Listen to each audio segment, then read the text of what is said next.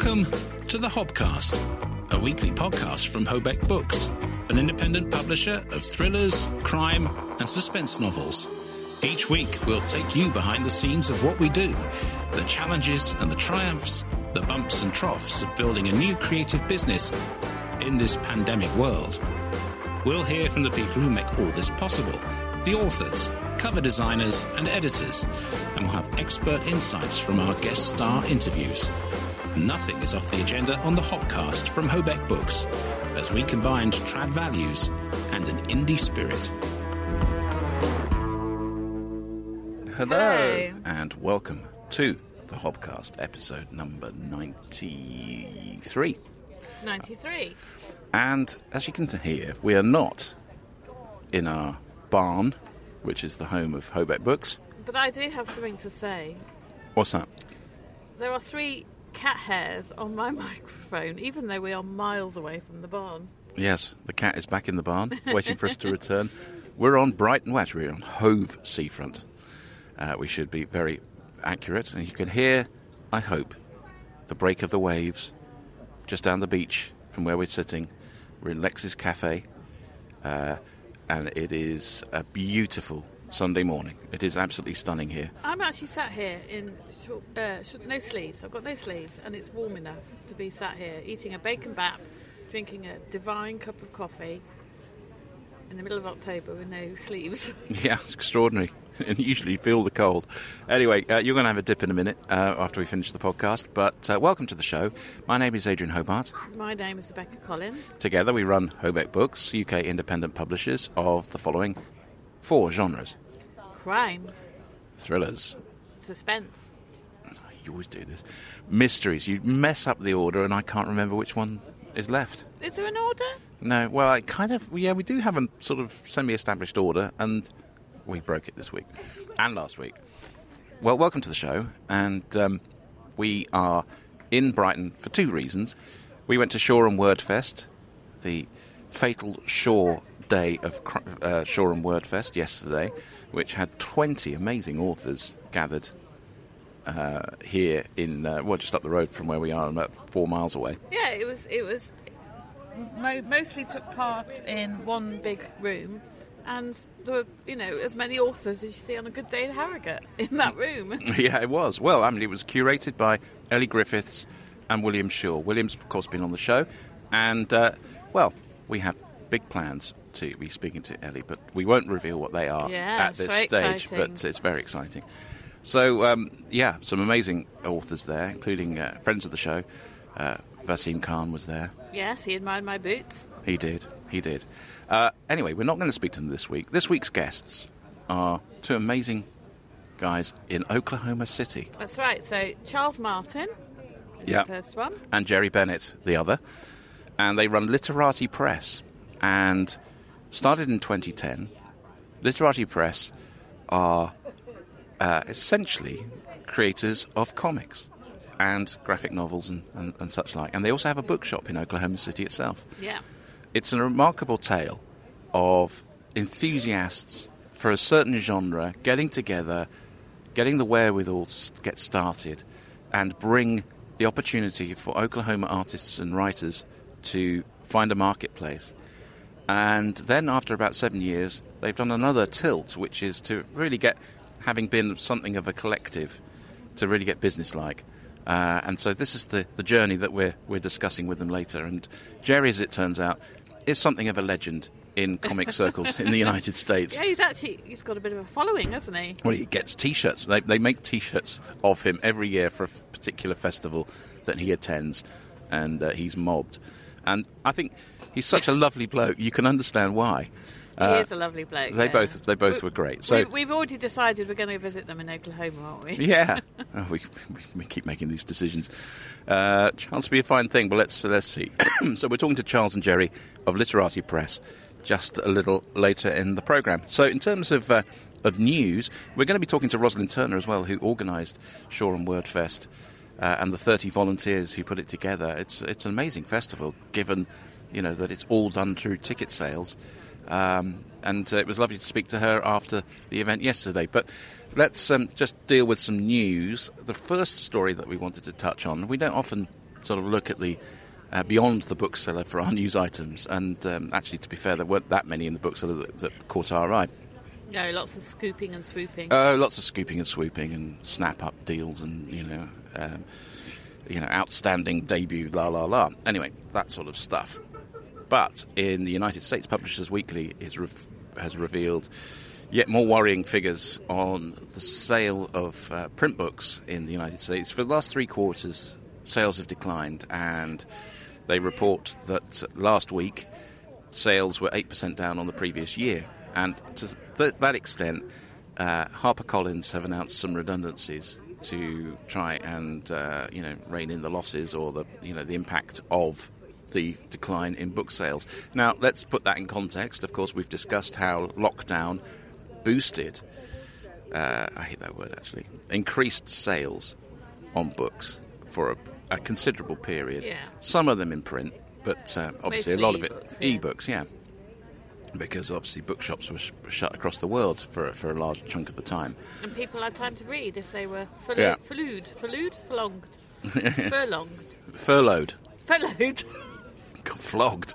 I didn't say that. I said furlonged, as in right. racing horses. Yes. Anyway, Well, I digress. Yes, you do. And I think this is something of a worrying trend. But I mean, are we surprised given the worldwide economic news at the moment, with interest rates shooting up, inflation through the roof, and in this country, various other things going on top of that, mortgage rates shooting up, and people, on average, £500 a month worse off if you take the average mortgage. So no, we're not surprised. No, we're not surprised, and it's not going to get better in a hurry, especially with fuel prices going up still. So that's some news from the United States. In this country, I mean, clearly some optimism in the marketplace, because the former... Well, we have a lovely new Chancellor. Yes.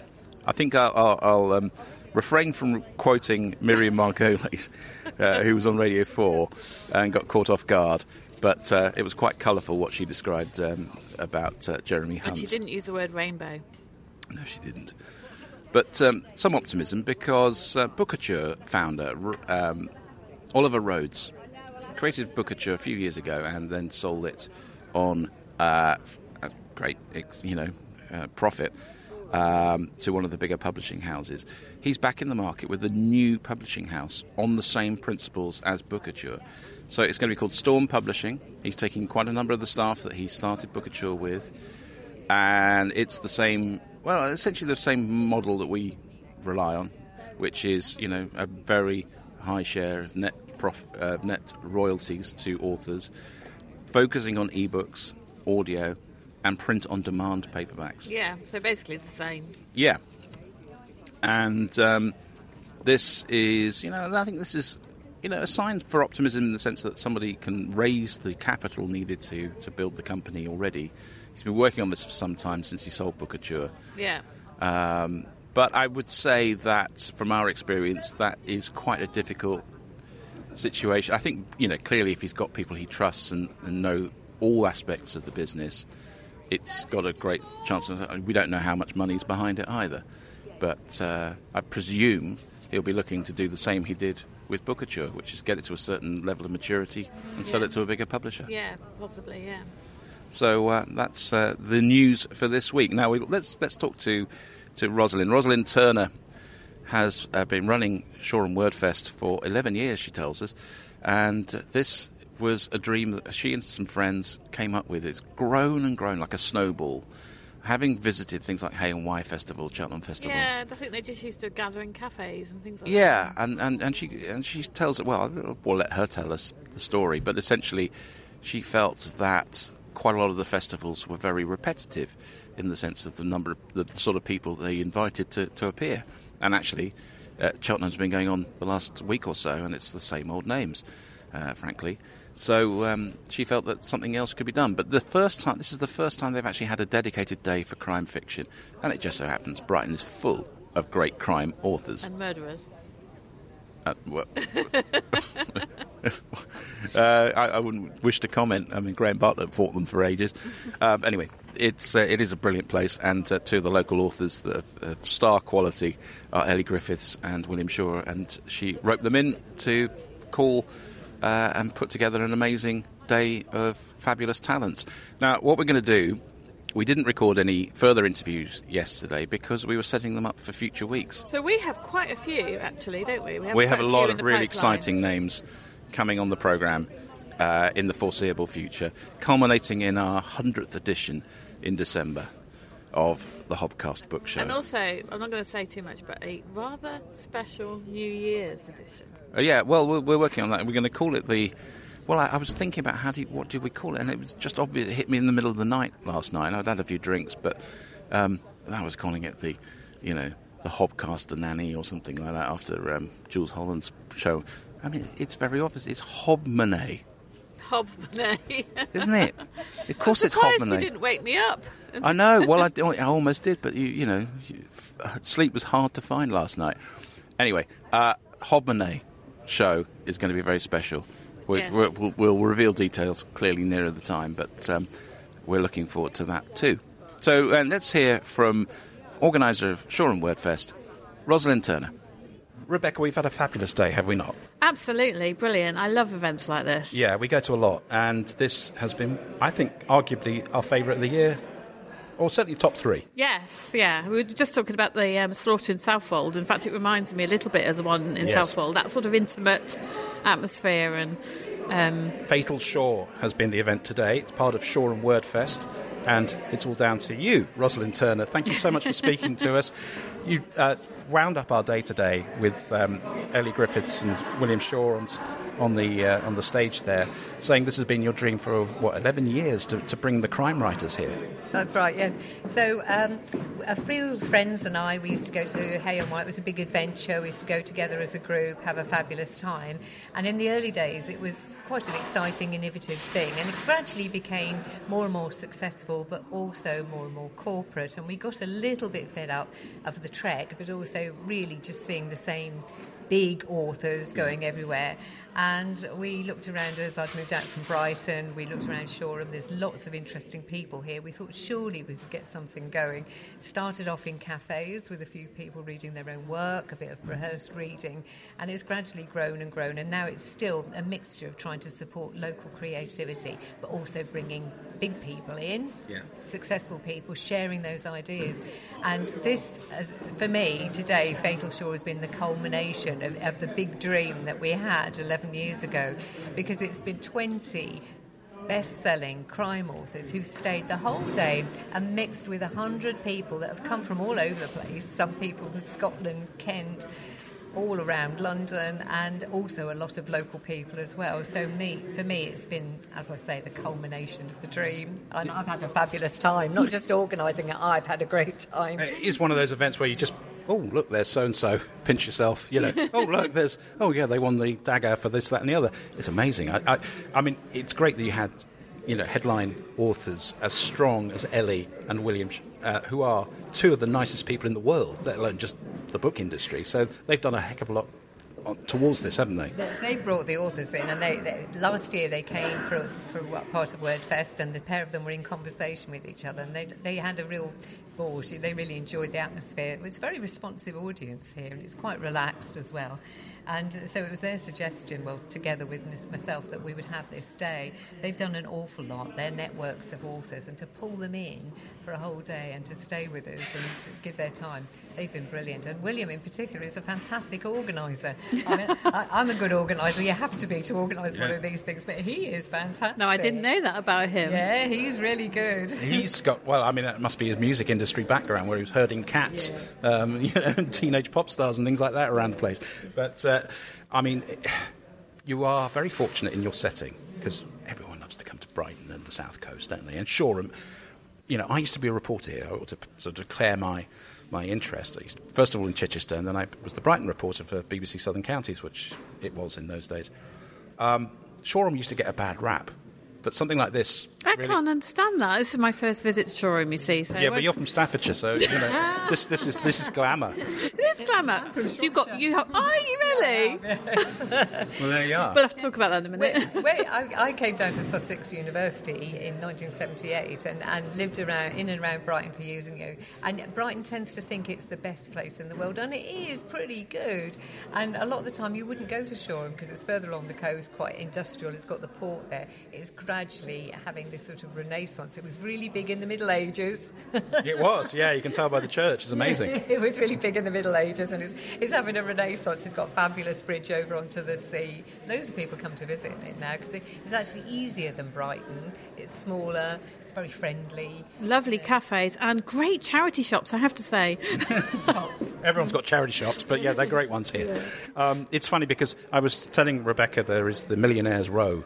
I don't know quite what you call it around here, but it's the Stella Street of Shoreham, isn't it? Where next to the port, you've got all these millionaires and very famous people, Fatboy Slim and Paul McCartney had a place there, and Nick Berry and all that sort of thing. You ever been tempted to get some of them involved in a word fest? Nick Berry. They've got to be interesting authors or speakers. I mean, we've had all sorts of people. Last night we had Clive Myrie from the BBC. Yeah. We had Jeremy Hunt on Wednesday. Oh, well, that was prescient. Yeah, that's... And look what happens when you come to Shoreham Word Fest. 2 days later, you're the Chancellor of the Exchequer. William Shaw, that's you next. He strikes me as someone who's quite... he didn't come over particularly well as Education or Health Secretary, but seems to be actually quite grounded nowadays. Yeah, he comes over as being quite sincere. He's still he was interested in health. He's going to have to interest in finance now, isn't he? But he struck me as being quite sincere, authentic in himself.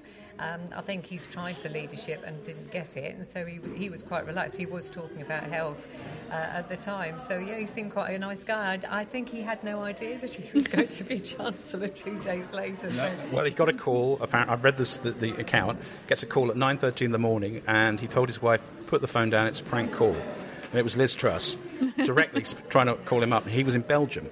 He was in Brussels on a break. And he... So he's there going, look, put the phone down, it's going to be a prank, no way. Anyway, Prime Minister calls back and says, I want you to become Chancellor. And he said, I'll think about it. Quite cool. But the thing is, Kwasi Kwarteng didn't know he was going to get sacked by the time that she made that call. So that's brutal, isn't it? Oh, politics is ruthless, isn't it? Yeah. So we've had everything in WordFest. We've had political debates. We had Raphael Baer and Yasmin Alibi-Brown, Gary Gibbon, who's the political editor of Channel 4. Yeah. But we've also had local poets, local authors. We've had Attila the stockbroker who lives locally. Oh, yeah. So I'm very familiar with him. We used to do a lot with Brighton and Hove Albion. Of course, he's been the MC on the tannoy there at the Withdean Stadium. But, I know him very well. He's kept the faith. He's totally integral to how he always has been, so authentic. And, so the next day, tomorrow is our last day. We've got a children's event. We've got Sally Bailey, who's a fantastic author, very different, very intriguing.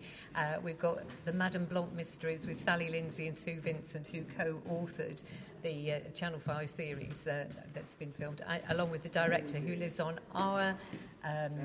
fancy bit of the beach, which was just very ordinary, and it's called Old Fort Road, it was known locally as Old Farts Road. Whereas it's now gone, I think we've got Ronaldo or somebody. Yes. Ronaldo Caprio? Well, possibly, a version of Ronaldo. One question I really got to ask in terms of these festivals, because a lot of them have struggled to bring back the numbers that they had prior to the lockdowns and all those sort of things. Financially, it's tough to, when you've gone perhaps dark for 2 years, gone online for 2 years, all that sort of thing. How's it been? How difficult is it to raise the funds to have a festival of this scale? We run entirely on ticket income, and we always have done. But that only works because we're all voluntary. We've got an army of volunteers. We've got 30 volunteers. I do everything voluntarily, and my partner does. We pay our lovely tech. We've got 2 techs, and we film everything. So everything that we've done will be on our website, filmed.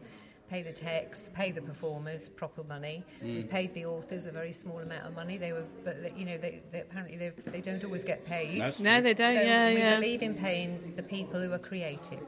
And we underpin that with all our voluntary effort, and we get fantastic audiences. You know, we've had really, and we haven't got very big venues here. This is actually our biggest venue. You could get 300 in here if you wanted to. It'd be pretty cramped, and we have done.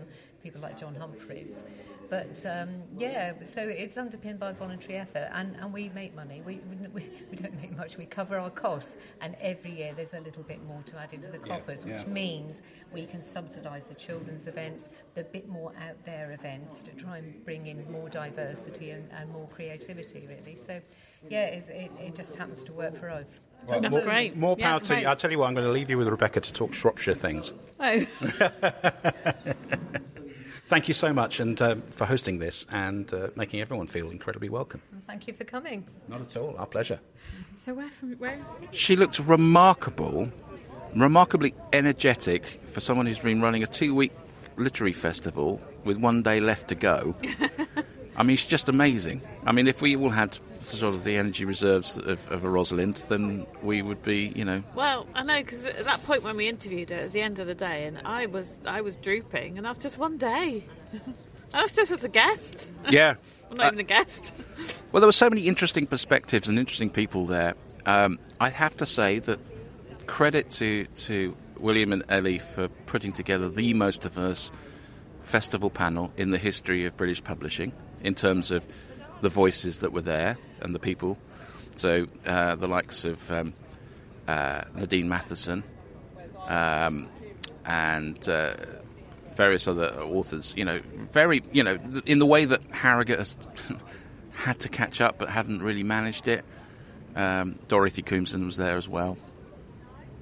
It was really good, but some really interesting insights into the craft. Yes, so the discussion, the panels were a little bit different from the normal discussion points that we've seen at the Crime Fest in Harrogate. And actually, I felt that we learned a lot, even though we've been to quite a few now. We learned a lot as publishers. Yeah, and I had to put my hand up at one point and start talking about publishing because the panel was discussing how to get published, and they didn't have a publisher on the stage. I mean, she did, to be fair to the Jo person, Furness, yeah. So she did say if she'd had time, she would have got us to contribute a bit more, and she didn't know that we were there. So yeah, I think maybe next time there might be an opportunity. You never know. Well, it would be nice. I mean, it'd be a great opportunity to bring some independent publishers together on a panel. Yeah, we've said this. Yeah. Yeah, so we'll see. But we were delighted to be there. And then we went to a 50th birthday party afterwards for one of my oldest friends. And he drank whiskey, then gin. Well, and Japanese plum wine before that, so I really was mixing my drinks. You had quite a cocktail, hadn't you? She had wine as well. But you are such a happy drunk. You really are. I didn't used to be, but I am nowadays, you are. And you love everybody. And yeah. What's Brighton? Everyone loves each other. Even the person who wanted to talk to you about Genesis of the Daleks all night with... Oh, my God, yeah.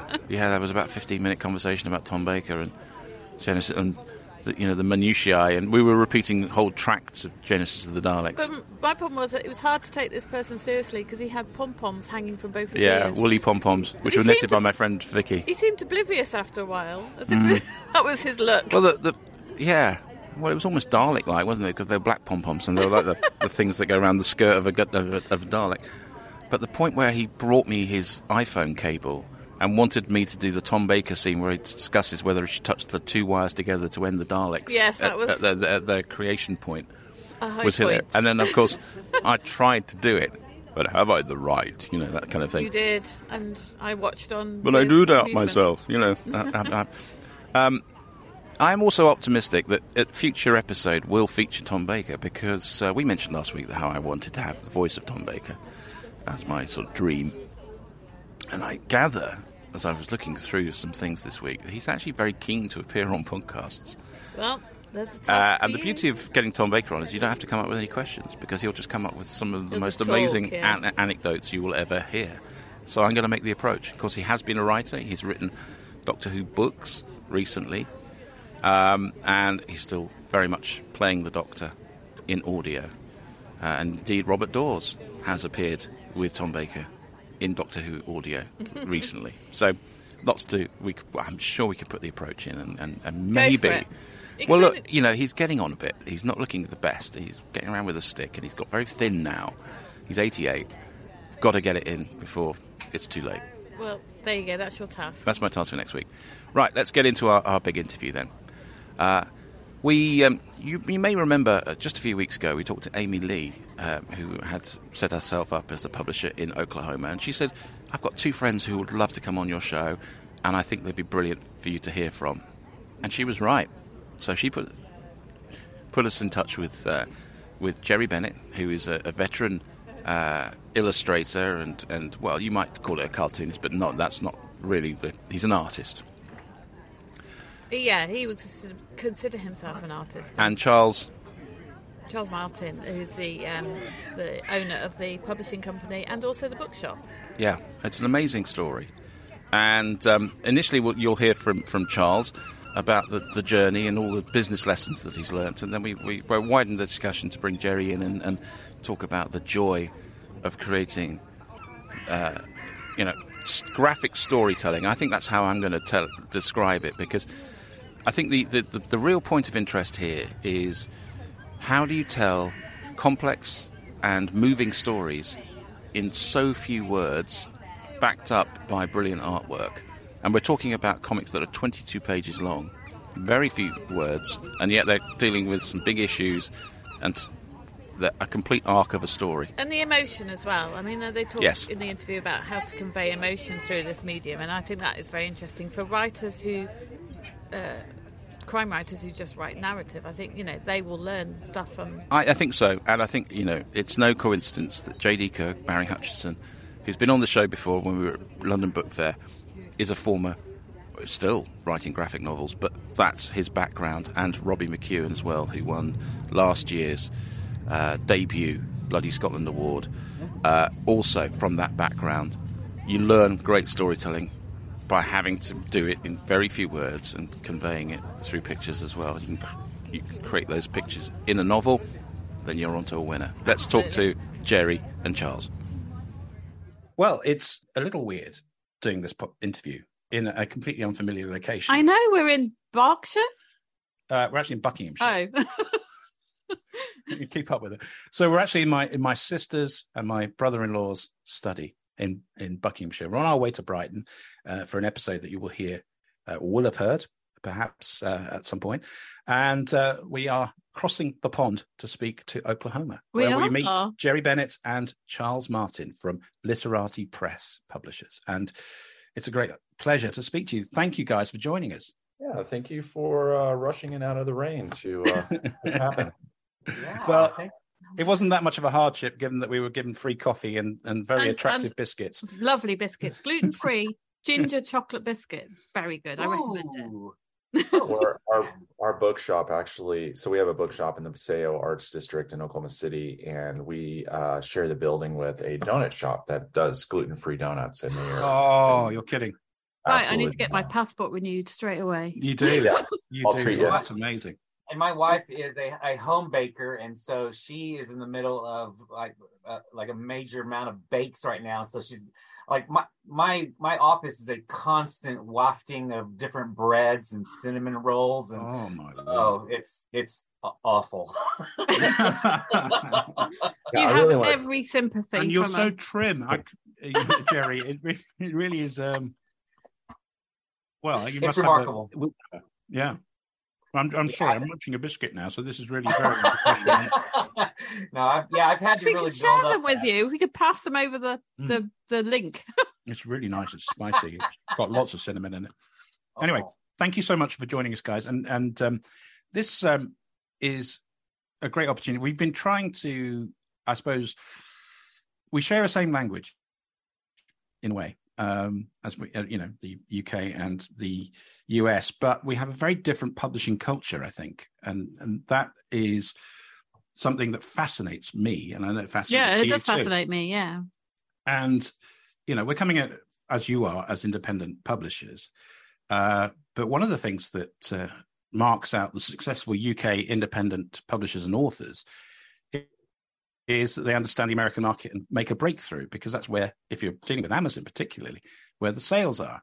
And so, anytime we have a conversation with people, as you are in Oklahoma, with a bookshop and a publishing arm, we find, and I'm sure our listeners do, a lot of interesting points of continuity, but also different perspectives as well, what appeals to an American audience and your readership. So, but you're coming at it from a different point of view yet further. We're publishing traditional crime fiction, mostly UK based. You're doing graphic novels, or at least that's the core of your original business, isn't it? So we started out in 2010 doing comics and novels. So we were wanting to publish both kind of concurrently, because being in Oklahoma, which is very far from the publishing hubs in the US, we wanted to create a platform where interesting stories could be told, and try and lift up the literary community within Oklahoma, which is usually, like, if you want to be a writer, you gotta flee, you gotta go somewhere else. The comics were the side that ended up getting a little bit more traction, especially in the last 5 years.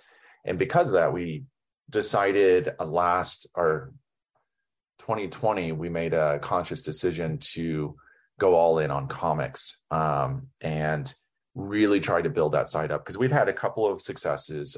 Heathen by Natasha Alterici had been a big breakthrough for us. And so we decided that we wanted to really build that side up. And then once we really kind of felt like we knew the industry better, then to pivot back to fiction somewhere down the road. And so far, so good. Everything that we're putting out right now is comics, though we'll still play with fiction on a smaller scale, but the stuff that we're trying to push out through distribution and a lot, going international, that's going to be mostly focused on comics. So, I mean, take us back to that period in 2010. How did the conversation go? Let's do this. Because I remember hours in the car, and all our big decisions are made in the car. But it's quite a leap from the idea to the actual doing, isn't it? Yeah. Well, I was part of this artist cooperative called Rampage Artists, and I was a journalist at the time. Mm-hmm.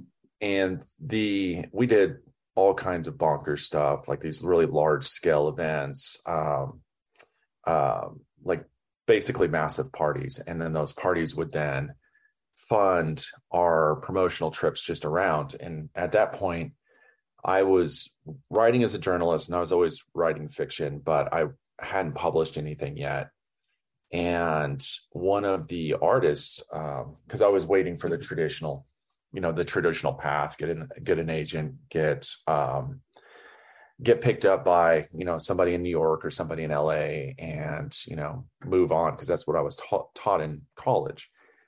But this artist told me that I should take my fate in my own hands, because that was kind of what we were doing as well. And rather than waiting for somebody to do it for me, just do it myself. And I knew a lot of other really talented our storytellers. Some were fiction, some were comics, and we were all kind of in the same boat. And so we decided to try and replicate the Rampage model for publishing. And so very DIY, very kind of indie punk attitude, where just like, we don't have to know how to do it, which is do it badly and then learn our lessons, and we just progressively get bigger. So nobody can tell us no. As long as we have our own fate in our hands, nobody can tell us no. And we had, a couple of early successes, a lot of mistakes. Basically every mistake that we could make, we made. Yeah. And so after about 4 or 5 years, once we really kind of started getting an idea of what we should be doing, we started building out a mentorship wing. And the hope with that was to get more publishers working, more people working in the space, because the more publishers and the more, creators that were taking a more professional view of this, the more Oklahoma voices were going to get represented, the bigger we became as a market. And then the bookstore ended up happening. We had Heathen breakthrough on us. We had a couple of other interesting moments that raised our visibility. And then, so whenever we got to 2020, we had 3 comic book series that were all looking to release about the same time. And all 3 of them, we knew they had a chance of breaking through. They had that same kind of spark that Heathen did. So we had ended up losing Heathen. We helped move it to a larger publisher because it kind of outgrew us.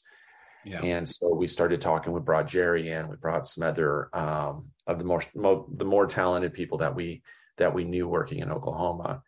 And we said, okay, so if this happens again, if we have a title take off on us, what do we have to build to make sure that we can support it at any level, no matter how big it gets? And we ended up kind of rebuilding Literati Press as a publisher from the ground up, to prepare for that success. Hopefully that it would come. And and it kind of changed everything for us. It's kind of the moment that we actually grew up as a publisher. Yes. I mean, that's quite a process though, isn't it? I mean, I suppose that we reflect on our 2.5 years, and in all honesty, we've made mistakes and continue to do so. It's a natural part of the learning process. But where did you tilt to then from what you were doing before? What did you stop doing? What did you emphasize? What did you reorganize? As to sustain that success. I think it was a conscious decision on our part to start really looking at projects not for. So we used to, and we still do this on a smaller point, but we used to be like, if somebody came with us with a weird, fun idea that we're like, we want to see that exist, we would take it on and be like, cool, we'll print out 100 copies and sell those out, and then we move on with our lives. And that's great, and we'll probably always do that from time to time. But one of the issues of that was it was taking our bandwidth away. So we had these other titles that may have a chance of breaking through and really getting outside of Oklahoma and getting out of the region. So we decided to slow down, and every title that we took on be more methodical about how we released it, to start hiring employees. We were a volunteer only organization for the longest time. And we still have to work off of a lot of volunteer labor, but we do have several employees now that are dedicated to the craft.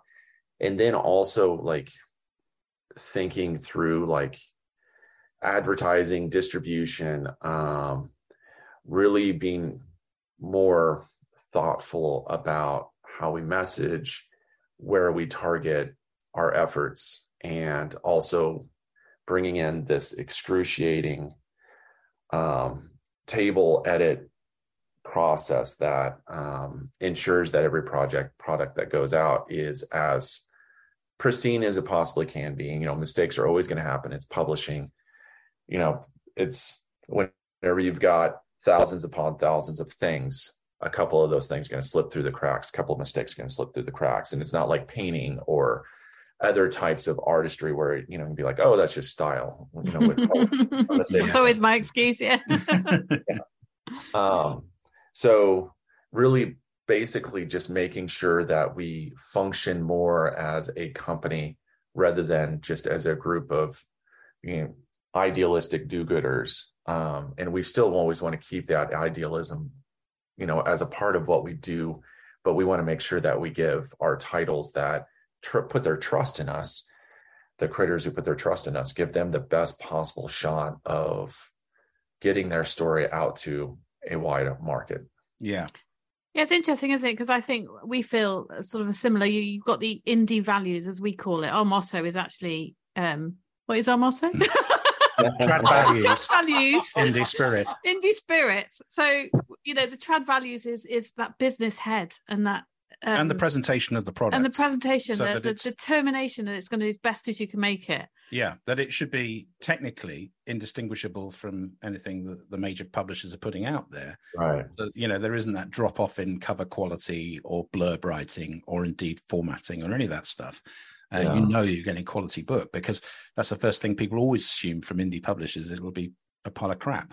It might be interesting crap, but nonetheless, it will look rubbish and feel rubbish, and that's not what we try to avoid that. But that indie spirit is a different thing. It's taking risks. And it resonated with me when you said about the fun projects that come along. You know, we get those as well, where we think, oh my God, that's amazing. But it's so sort of niche that our trad heads would think, okay, how are we going to market that? Yeah. And it's really difficult, I think, to sort of have the both or get the happy medium between the two sometimes. Yeah. And we also have to fight the urge to also then be like, okay, we're starting to see some financial success. I don't know that there's very many indie publishers that are actually working firmly in the black, but we're seeing a lot of momentum, and to not start pandering to the market and lose that quality control. Because really, ultimately, without the thing that sets us off as different, we're never going to be able to do Penguin. No. So what we have to put out has to be tonally different than what you would get out of the larger publishers, because then that justifies, people taking a chance. And the stuff that we put out, although it's fun and well written, it's also unique. And there is something challenging about it. Those are the types of stories that we want to do. We don't want to put out a standard genre story. I mean, we do work in genre quite a bit, but we want to make sure that whatever we're doing is surprising and unique. And therefore satisfying to the types of people who are willing to take a chance on an indie title. Yeah. I mean, it's an interesting thing. I mean, that process of recognizing that things needed to change and that you owed it to the people you signed up to deliver a certain level of potential success, to sort of make the changes that not necessarily guaranteed success, but made it much more likely. Yeah, at least give them a fighting shot. Yeah, but that's difficult philosophically for presumably the people that you started out life with within your literati press family. Some of them must have fallen by the wayside as a result, or found it difficult to go with you. Did you manage to take them with you on this in this change of emphasis? So Jerry's been with us. I can't remember the first time that we did something together. It was that Ants short story. So Jerry's been with us for a long time. We have a lot of people who have, come in and out, and some of them have gone on to have bigger success. We've had a number of writers and artists move on to bigger situations, but there are there are always going to be those, mulligans where I wish I had another shot at it. I wish we'd have had this process in place whenever, Dustin put out his, fantastic little graphic novellas that were just really weird, but incredibly well executed. But Dustin, he's still in the fight. He's still doing covers for us. He's got another graphic novella. I wish we would have been able to hang on to Natasha. And luckily she came back home. She's the Natasha Alterici. She's the one who did Heathen. Yes. I wish we would have held on to her or held on to Heathen, but there was just no way. Cause it was me, I was the infrastructure at Literati Press at that point. I was having to mail out 30 to 40 individual comics every single day. And I couldn't keep up with it. So It was the right move, but it was still heartbreaking. But luckily Natasha came back to do a one shot with us, which released a couple months back, and she's working on her debut graphic novel that'll be putting out through us. So I'm lucky that we've, even though there were really fantastic titles that if we'd have known more, if we'd have known now what we knew then, would have had different fates. Yes. I think it seems like everybody knew that our hearts were in the right place and we were doing the best we could, but we were trying to build something in a state where it just simply didn't exist I was waiting tables all the way up to 3 years ago, 2.5 years ago. And if we needed another batch of books, I just pick up another shift that week, so we were scraping by as much as we could. So I think we got a lot of grace because of that, but also a lot of goodwill because, the sacrifices were very evident that all of us were having to make. Yeah. I think that's very important. When you've got the passion, you're sharing the passion with everybody you're working with. Yeah, I think that's right. I think, but there's a limit, isn't there? I mean, you know, there must have been. We've had last week, last week's podcast. We picked up on a theme that had emerged from the comments of one of our contemporaries in the British independent market, a very creatively successful company, and on the face of it, you know, doing well financially as well by translating great crime writers from around the world and bringing them to the English market. And she was saying that she's, you know, that Karen Sullivan I'm referring to from Miranda Books was saying, you know, she was thinking of setting up the company because it just, you know, spending money to stand still, losing faith in the whole industry, really. The festivals aren't attended like they used to be. It's really hard to keep going. And it does feel like that, doesn't it? I've just got to ask the question because, you know, it has had a big response for us on social media. People are hearing me say the same sort of things and echoing what she was saying and how difficult it is. How many times over those years, particularly when you're waiting tables, do you think, God, is this worth it? Is it worth the hassle? If you're sending out, you know, you're physically having to mail out 40 comics a day, and finding the time for that and to do everything else. How many times did you ever feel that way? I don't know that I ever truly lost faith. I think there were times where I questioned our approach and whether, you know, what we were doing, whether or not it was working, whether or not we were ever going to get any momentum. But I'm a writer, you know, to my core. Like it is the thing that makes life livable for me. And I knew I was going to be writing because I've, you know, even like in the midst of like hellish boot camp, you know, I was still finding places to write. So it is a constant in my life. So not having Literati Press as a tool to not only get out my own writing, but the writings of others and stories of others was just unfathomable. There was just no way, there was no future that I could survive without that outlet that it's provided, you know. And I've always thought like, you know, this would be a lot easier if I went through a traditional publisher, and I've been published elsewhere.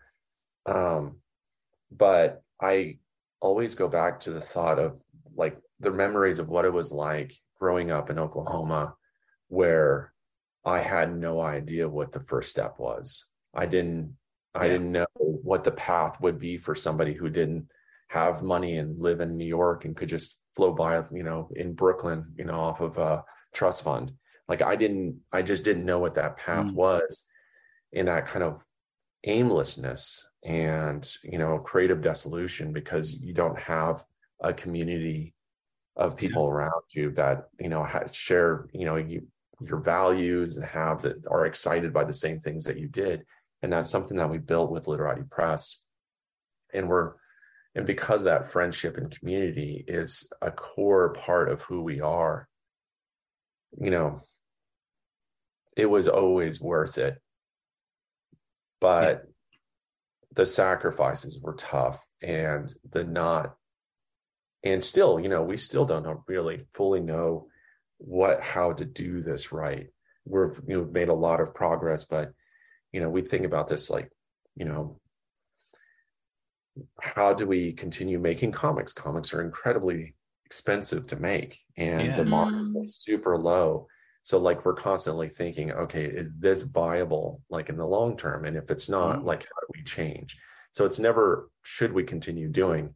It's like the question is what we're doing right now working? And if not, what do we need to change? And sometimes we're like, man, it would be easier just to go back and just whenever we find a crazy concept, like print 100 copies of it and just sell it in the shop, you know? So it's tempting to go back to that, but man, we're so deep we've grown so much, and we've developed this audience that you always hope to be able to develop. You know, as my mom, you know, told me, like, I've been doing this for all my life and I'd be an idiot to quit now. Yeah. Yes. Yeah. It's funny. We have those conversations. I was going to ask, do you think, so the sort of you were talking about, and it's the same in the UK actually, that traditionally, unless you lived in London or Oxford or Cambridge or Edinburgh, and you wanted to work in publishing or that will have that sort of creative job, there was no chance. So for me, where I grew up in the Midlands at that time, 30 years ago, I thought the same thing. I thought, Staffordshire is the Oklahoma. I haven't got any money. My parents haven't got any money. How am I ever going to start off my career, my desired career in publishing? I mean, it's changed now, hasn't it? Yes.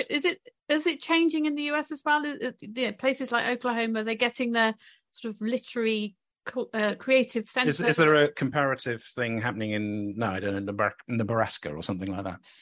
It's better. The MFA programs have brought a lot more literary clout to non-traditional hubs. But publishing is not a money-making venture, generally speaking. And whenever the entire industry exists elsewhere in the country, it is easier now for us to get the message out and to find readers. But it's tough unless you have somebody on the ground to be able to, make that next logical step, adaptations and, rights and all the, the big, especially in the comics world where, that's where the paycheck comes from. So it's still really, really tough, but luckily there's conventions going on. There's, there is outlets for us to get the word out and to find readers across the country, which didn't exist, 30 years ago. So it has gotten better, but it's still not easy. Jerry, got to bring you in at this. At what stage did you join in? I mean, Charles was saying, quite early on. So were you sort of a founding sort of member of this effort? Somewhat, as far as the reboot of Literati Press, I feel like I kind of came in at that point. Like Charles had mentioned before, we had done a few short comic stories together, and I've been working on some of my own things. And I also had a full-time job working in a door factory making doors for homes, and that was like a 55-hour-a-week job. And then I basically moonlighted trying to, gain clients, doing freelance work and going to Comic-Cons as well. And so, so the slog was very similar for me as well. And then when Charles and I began working together on Glamorella's Daughter, which I read, yes, I did. Oh, awesome!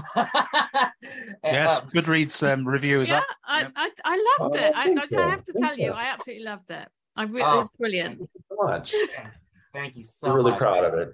We are really proud of it. We're excited of where it's going, and I'm currently drawing issue 6 right now. And I'm emotionally invested, as much as like so many of the readers have been emotionally invested in as well. And so it's been fun to draw up a fan base for the comic as well. It's been a very great experience. But it was Glamorella's Daughter that kind of brought me into the fold of Literati Press as far as like being a part of the foundation of this new publishing movement for them, trying to distribute the comics in a larger realm.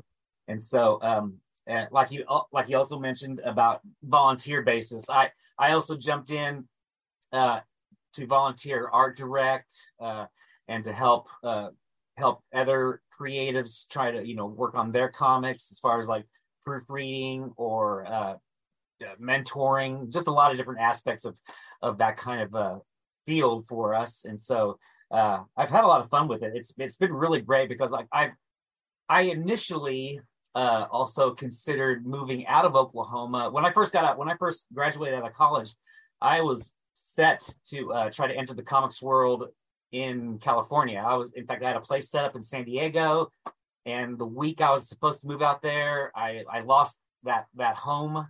And so I just ended up staying here, getting a job, and figuring out what my next steps would be. And that's when I actually started finding and continuing to build a small community of comic creators. Yes. And that made me realize that, you maybe, I could do some of that here, maybe. And this was before the internet was really, considered, a viable outlet for creativity. And so it was fun getting to really realize that a lot of creatives are in Oklahoma and are trying to do it in Oklahoma. And so I figured, like, you know what, I need to try it here, because, like, I love being here. I love the community here, and I love trying to help elevate that as well. And so it was a huge challenge that I just love to take on. And so being a part of Literary Press in that new phase for them was a great step for me in that process. Absolutely. My ears. Sorry, Charles.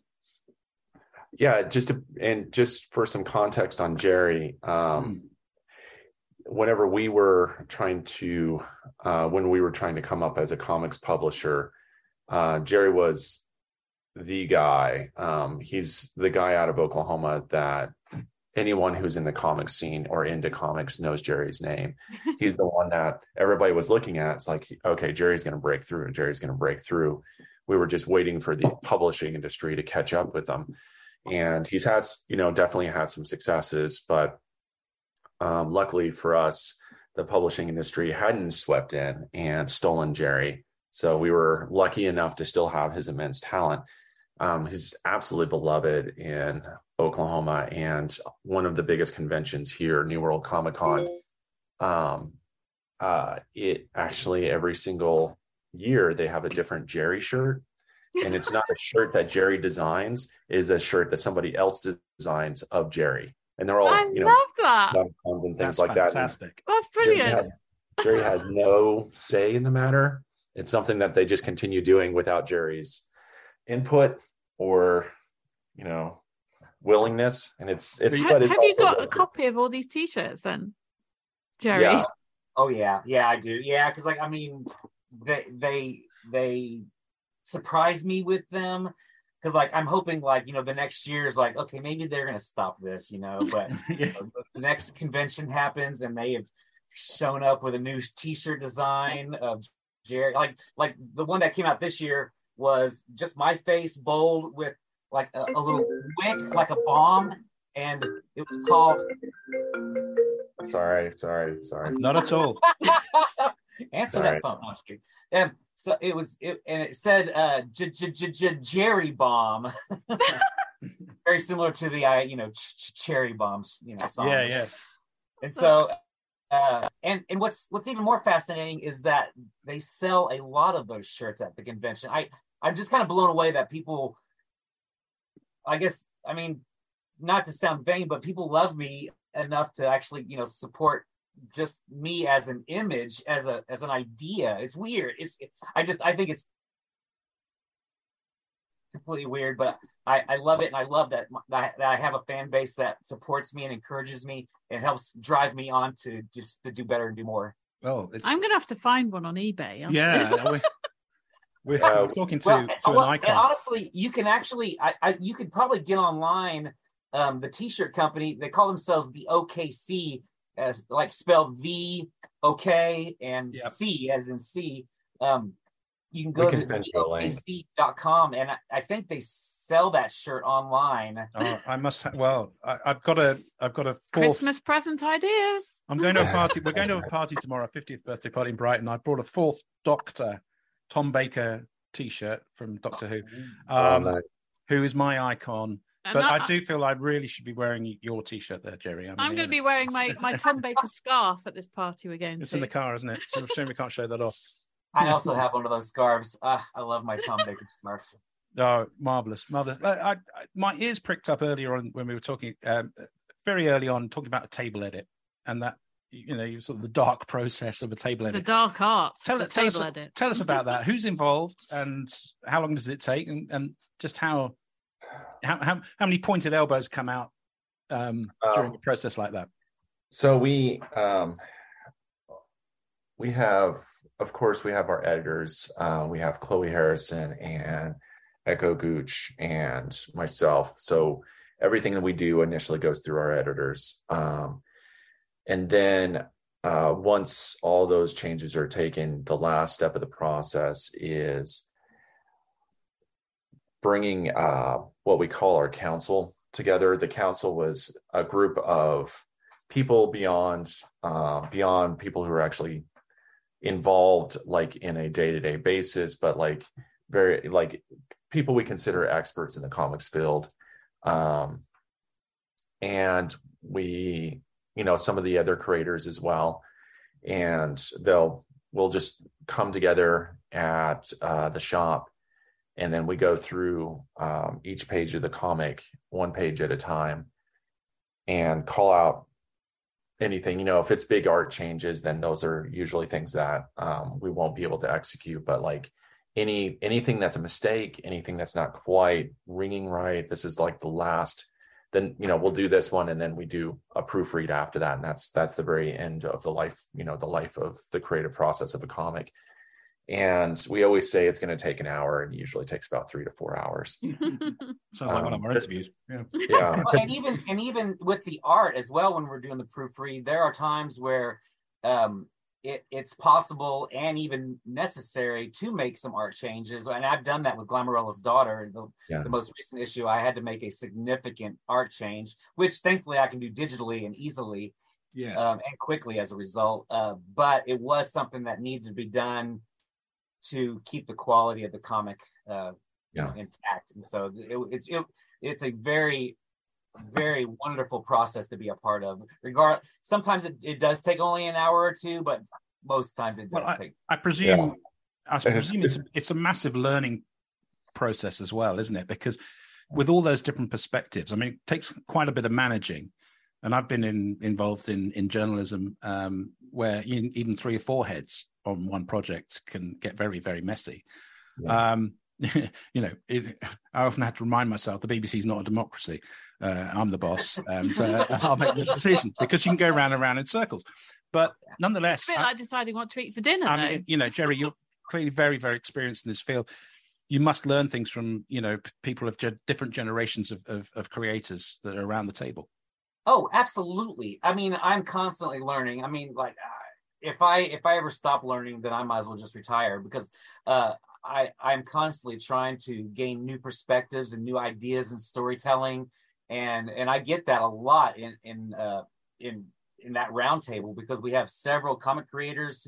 The last table read we did for Alien Engaged, I mean, I'm just floored by the brilliant storytelling that Colin and Greg, the creators behind Alien Engaged, their humor and their comic timing in their storytelling is just inspirational for me. I constantly am taking away stuff from every meeting and every roundtable.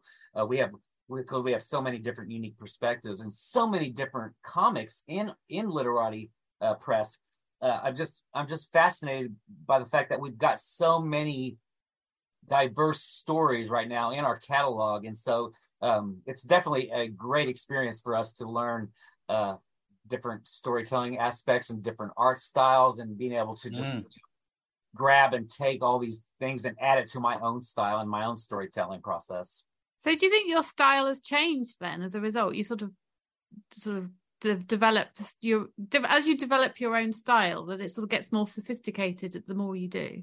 It does. Absolutely, it does. Like I look back at the first issue of Glamourella versus the 5th issue of Glamourella, and like I see a huge chasm of difference between the 1st and the 5th issues, and it's a little nauseating, honestly, just to look at the 1st issue and see like all these things I could have done, but I'm still very proud of the work, and I love that I can continue to evolve in that process. And I'm okay with that, because like I think a style should always continue to grow and evolve, because I think that's going to ultimately incorporate higher quality as you evolve. I'm fascinated by the strictures of what you do in terms of, look, we're publishing traditional novel fiction. We've got 80, let's for argument's sake say the average crime novel should be about 80,000 words. That's a lot of words. So you're trying to do that, we were trying to figure it out. Yeah, so I don't know whether you call them, when you're doing, whether it's called a cell like it is in animation. Panels. A panel. Thank you. Yeah. Thank you. I was looking for the word. So you've got a panel, you've got to sum up within that panel, I presume, and this is me looking at it from very much afar, what might be a page or even two or even a whole More scene. than that, I would say, yeah. A whole chapter of a novel might be contained in that one or two panels. That's so hard from someone who's used to, I mean, we're used to telling authors cut 20,000 words, but to distill your story and to get the balance right between what's contained in the dialogue element and the imagery, that is, I take my hat off to all of you. It's extraordinary.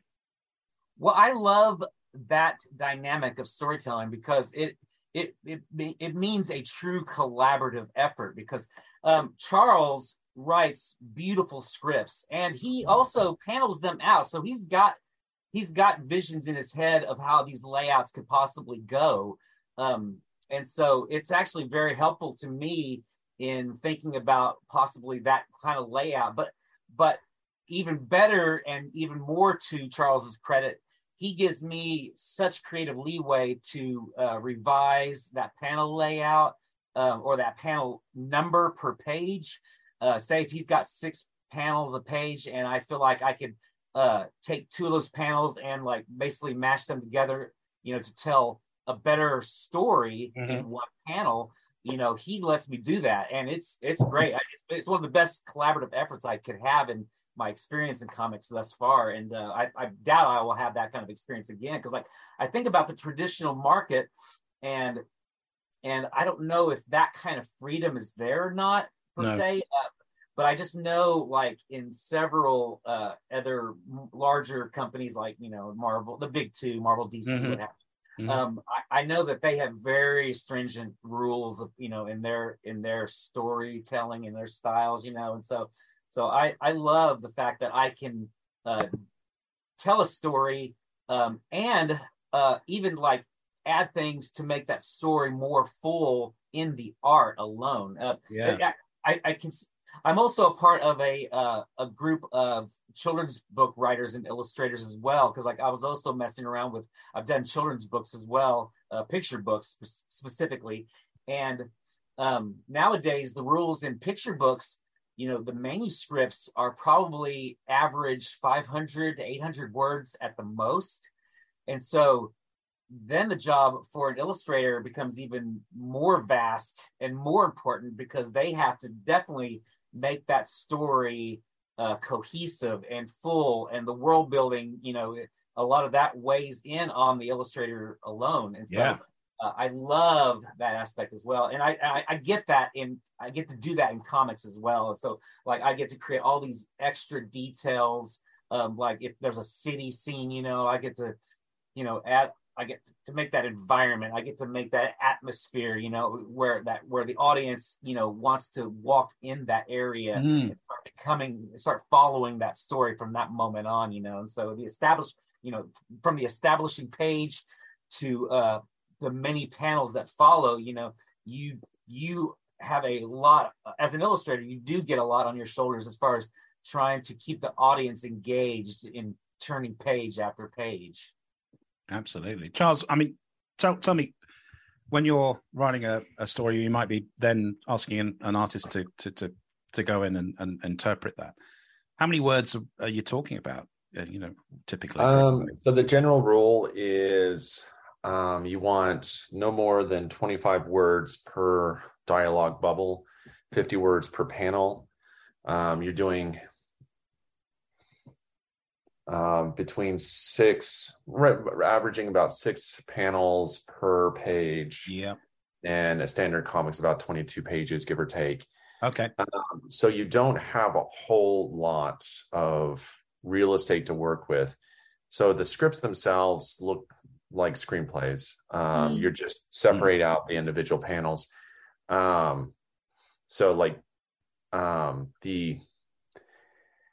you're playing a lot with white space, and that's one of the, I write novels as well. So I work on both extremes, but the fun thing about comics is that,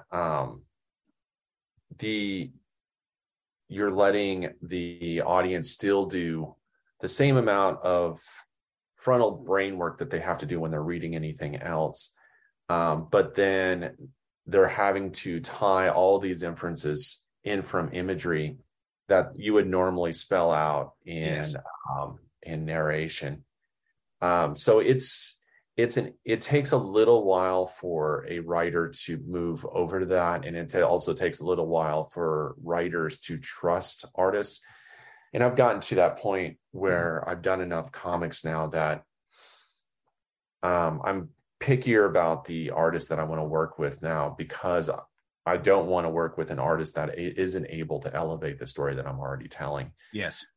The fact that Jerry is as willing to tell me I'm wrong and find a better way to do it is excellent, because that's the fun of collaboration is usually, one person isn't right over the other. Usually you've got two good ideas, and somewhere in the middle is where, you end up landing in it better than both of the original ideas.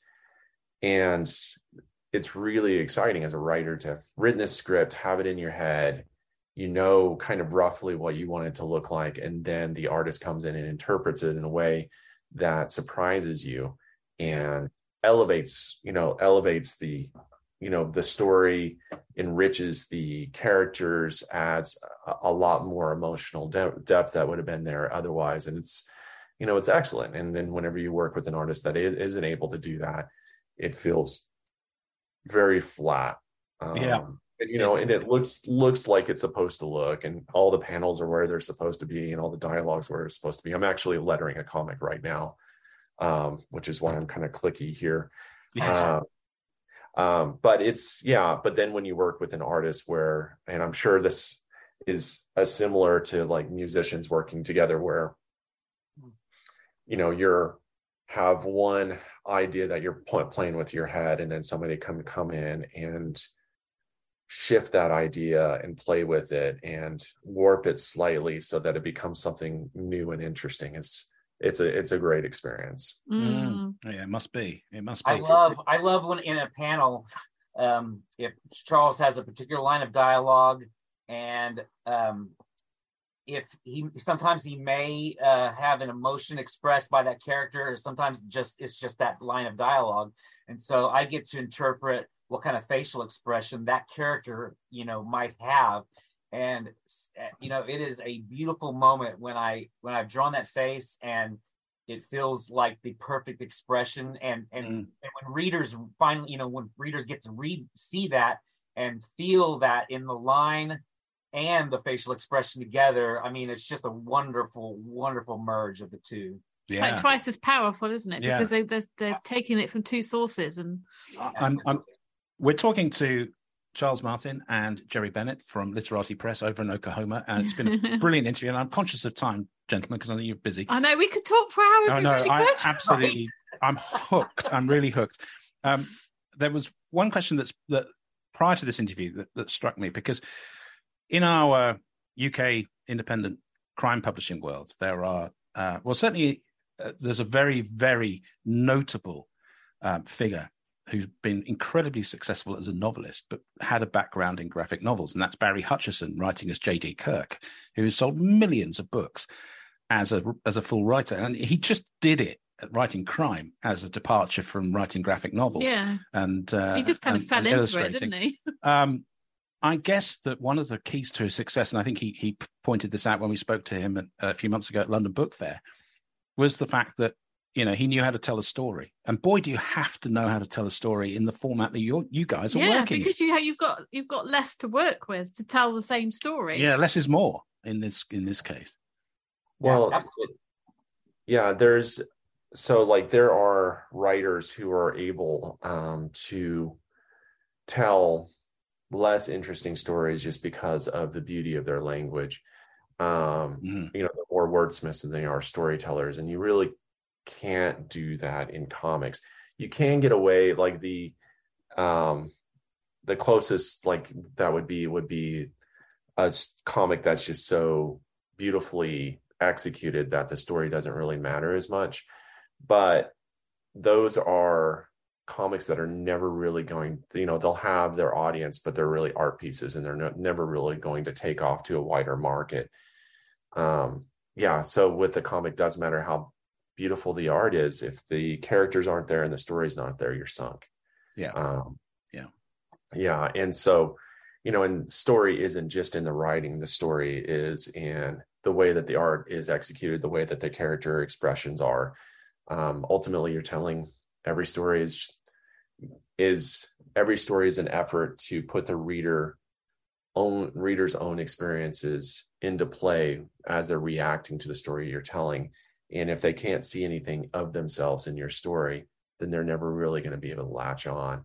And the dialogue will help, but without those expressions looking genuine, then the comic's it's just not ever going to work. Yeah, absolutely. Well, gentlemen, are you ready for this? We did. Yeah, deep breath now. There's two things to this. First of all, everyone dreads it, but also they know that dread it. They look forward to it. But they also know that the interview itself, the whole process, is nearly over because we're coming to. So there's always a sense of relief when we get to this point.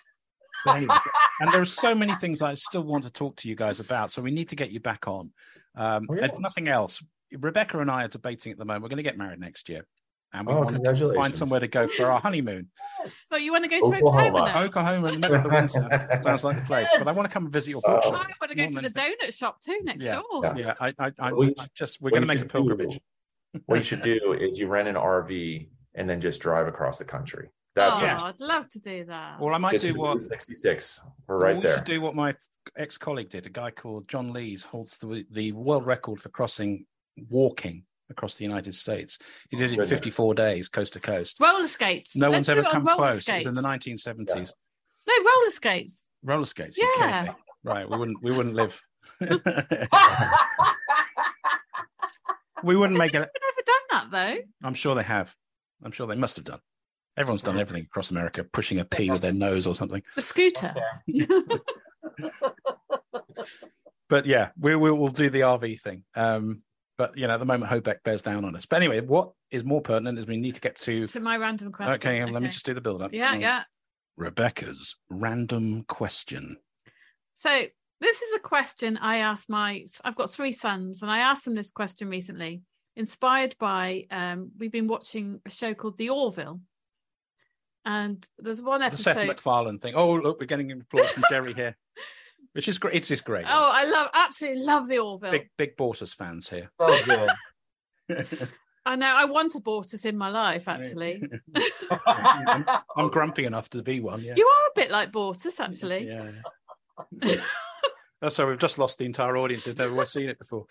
Well, there was one episode where he fetches a mobile phone from past, doesn't he? Yes. He has a mobile phone. Anyway. So my question to you is, if you could go into the past with one modern invention, it could be anything. So let's say you travel 500 years into the past. What thing would you take with you to show the people?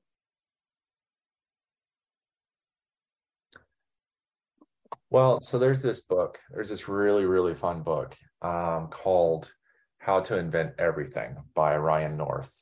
Ryan North, he wrote for Adventure Time. He did Squirrel Girl. He's just a really fun writer. And this particular book is it's a manual for a time machine. And this isn't really a spoiler because they do it in the first chapter. So the first chapter is like how to fix your time machine, and like all it has in there's no serviceable parts for this time machine. So the rest of the book is, okay, so now you're stuck in the past.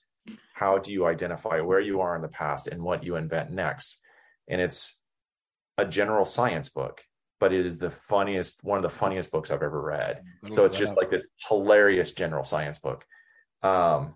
But that, like, if I was going to go in the past, like, especially if you're like any kind of situation where you're stuck in the past, but like being able to bring the vast wealth of knowledge that we have in the past and be like, okay, so like this whole burning fossil fuels thing. Okay, so there's other ways. So let's start working on it now before we, our impending climate doom. Yeah, I think that, like, let's see if we can accelerate, civil rights and all these other things that we're still struggling with today, and see if that path might be a little bit easier. Yeah. And then really just hope that I don't turn into like a tyrant with all this knowledge and resources that I have. But yeah, that's what I would do. How about you, Jerry?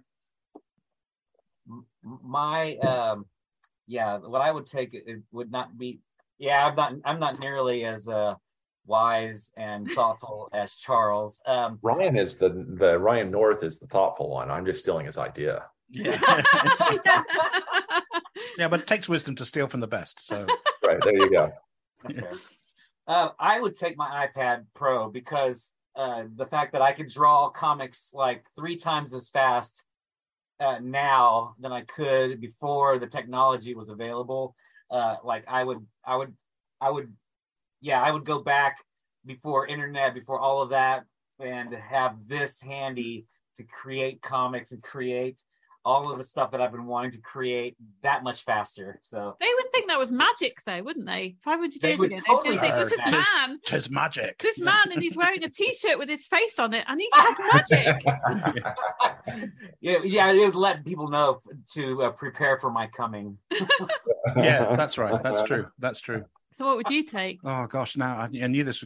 I should have predicted that. I would asked ask him the question too. You see, it's just really, really difficult. I mean, what do I, rely on? I'd probably, it sounds terrible, but given I've got sleep apnea, I'll have to take my CPAP mask. That's so I know. Plug it in. But I wouldn't last very long. I mean, you do have to live. Electricity, but I wouldn't last very long without it. My middle son came with quite a good answer, I thought. He said he'd take antibiotics to protect himself from all the diseases.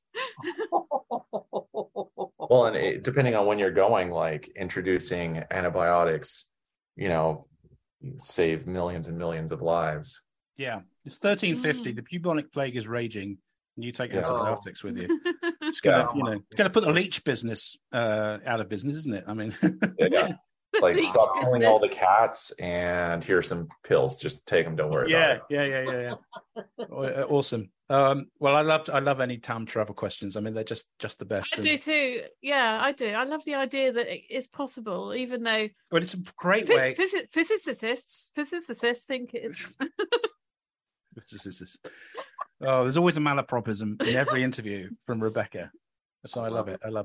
Listen, gentlemen, it's been an absolute pleasure. Really fantastic. I honestly, it's opened my eyes to so much, and really appreciate your time, your knowledge, your wisdom, and your energy, and your good humor, and your gluten-free donuts, and your friendship. So, thank you so much. And we ought to point everybody towards you. Where do we find Literati Press online for people to discover your work? Any social media would be at Literati Press, LITERATIPRESS. And then our website's literatipressok.com. And Jerry, what's your? I focus mostly on Instagram, and that would be artist Jerry Bennett. Oh, fantastic. Well, it's been. Well, we're definitely going to follow you. I'm going to look you up in a minute. we owe Amy Lee a great thank you too for introducing us mutually. So thank you so much to Amy. But again, and we are going to go to Oklahoma, aren't we? We're going to come and visit. We definitely are. Nice. Yeah, definitely. Nice. We'll treat you. For the donuts and for the comics. But anyway, thank you, gentlemen, and we wish you every success with every project from here on in. Oh, thank you so much. I appreciate it. Thank you. And same to you guys. 77. Just the added audio value of we're here at this cafe. We're surrounded by very happy, slightly wet dogs.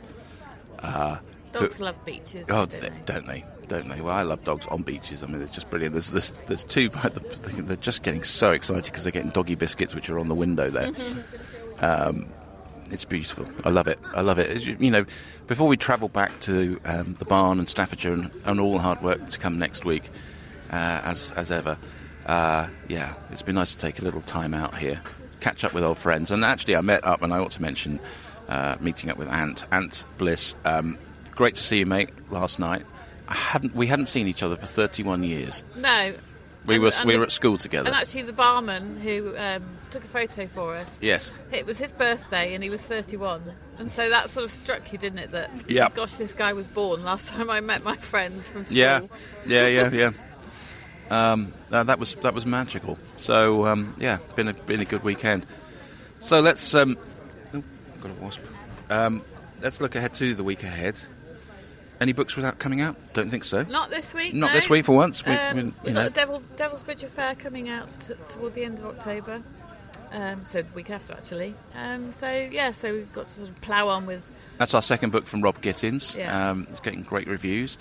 Don't forget the audiobook of Sin by Malcolm Hollingdrake came out last week as well, and again, gaining some traction.